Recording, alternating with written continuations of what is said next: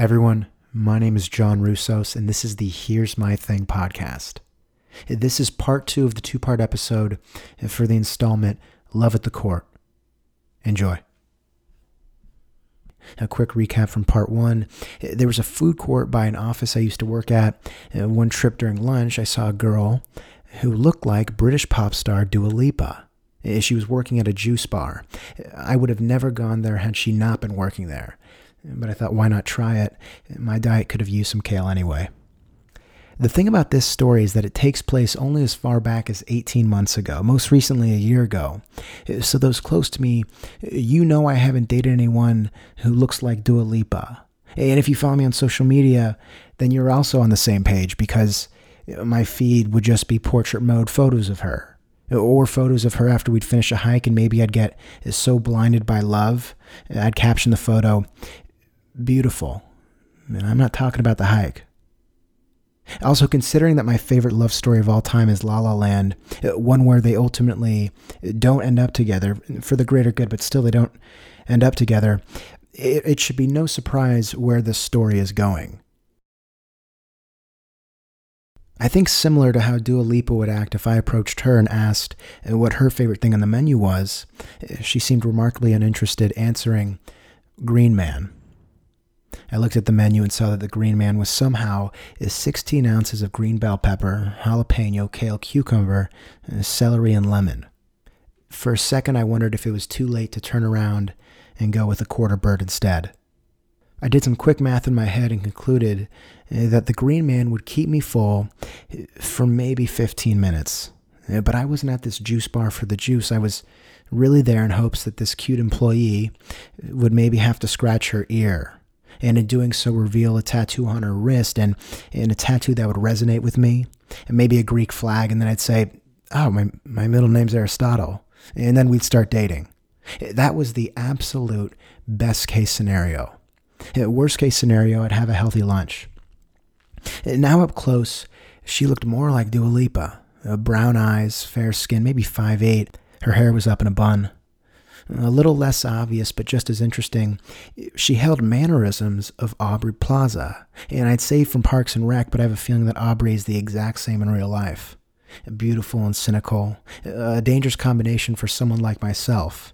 Someone who falls easy and hates disappointing people. It wasn't a goth angst that she wore, but her movements and interactions with other customers, they came with a level of annoyance. And I don't really actually think I could blame her. The mom before me took 5 minutes to order, asking questions like, what's a date? Is there THC in the hemp seeds?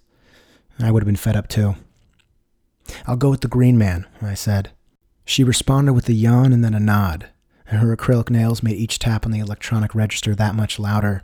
After selecting no receipt, I said thank you. That was the end of our first interaction. The juice wasn't that bad. The health benefits were a plus, and I imagine if people saw me drinking that green liquid, they'd probably think that I bike to work, which is also a plus. But both of which not big enough to get me to go back and order it again. Thankfully, the juice bar also served acai bowls. In hindsight, it's apparent that too often I bank on someone's tattoos as a conversation starter. If you don't mind me asking, what's that symbol behind your ear? Did you get that piece done in Portland? Just a how we doing today, it seemed too life is good t-shirt and cargo shortish to make a memorable impression on someone who, from what I guessed, would have rather been anywhere else in the world. During what may have been my 9th time at this place during the month of November, I went to order the same acai bowl as I had done the previous 9 times, but this time, changing the verbiage. I'll go with the usual. She opened her mouth slightly and squinted, and then took her hands from her waist and opened them up at her sides as if saying, throw me a bone, I got nothing. Now pink in the face, I ordered, the bowl of the gods, please. Yeah, I wouldn't have. She paused and took a breath and then mid-exhale. Gotten that. The iron was never hot to start, but now it was most certainly cold. Quirkiness didn't seem to do it for her, which may be my greatest asset. The curtain on the winter was also being drawn soon, meaning these half-mile walks to the food court would surely be done in the rain in 45-degree weather. Even with the actual Dua Lipa behind the register, I probably wouldn't make it out in those conditions. About 6 months later, I was in Czar for some reason. I'd hoped sarcastically, but chances are I was there in all seriousness, probably wondering if I could pull off one of those collared shirts that doesn't have a collar. That or considering taking a chance with their blazers that usually only flatter Europeans. It was when I was sifting through $85 bomber jackets and knowing very well I wasn't going to buy one, when I heard some laughter. I looked up, and my eyes first met the glare of a hoop earring the size of a gala apple. Then she turned around. It was her, the girl from the juice bar.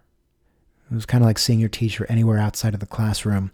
So she actually leaves the smoothie station, a 5-year-old me would have thought. She was holding up Czar's attempt at those obnoxious Balenciaga runners, but I didn't see anyone else with her. I can understand why someone would laugh at those shoes, but she was presenting them. Then from behind a coat rack walked out what looked like a shorter version of Julian Edelman. Probably 5'5", with, from what I could make out, a similar regrettable tattoo on his inner bicep. Oh, and she has a little brother. Weird place to go with them, but who am I to judge? As I thought this, he slapped her on the ass and got on his tippy toes to give her a kiss on the cheek. Either they have a very special type of relationship, or that was her boyfriend. Considering Julian Edelman looks nothing like Dua Lipa, I figured it was the latter. Part of me was relieved, and telling myself that even if I had made more of an effort, it still would have ended in rejection as she was already taken. But it was also deflating, like when I learned that Big Sean was dating Jhené Aiko. I think the feelings were more rooted in inferiority, maybe jealousy, the fact that someone was able to connect with her. Maybe she remembered his usual, or when they met, he saw her tattoo of a Ford Raptor on her wrist and was like, oh, I drive one of those. Everyone, my name is John Roussos, and this has been part 2 of the 2-part episode for the installment, Love at the Court. Thank you for rocking with me.